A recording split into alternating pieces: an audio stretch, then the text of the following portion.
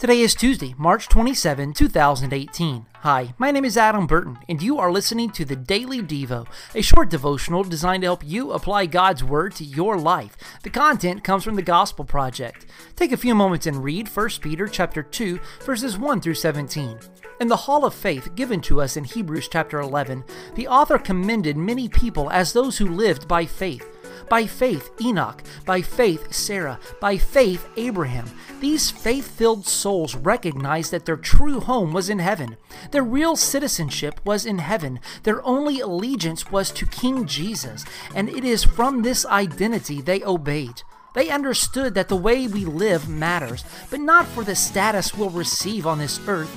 Our holiness sets us apart from this watching world, not so we can puff up ourselves, but so we can point to our holy God. Think about this. How might greater effort focusing on eternity change our attitudes and actions each day?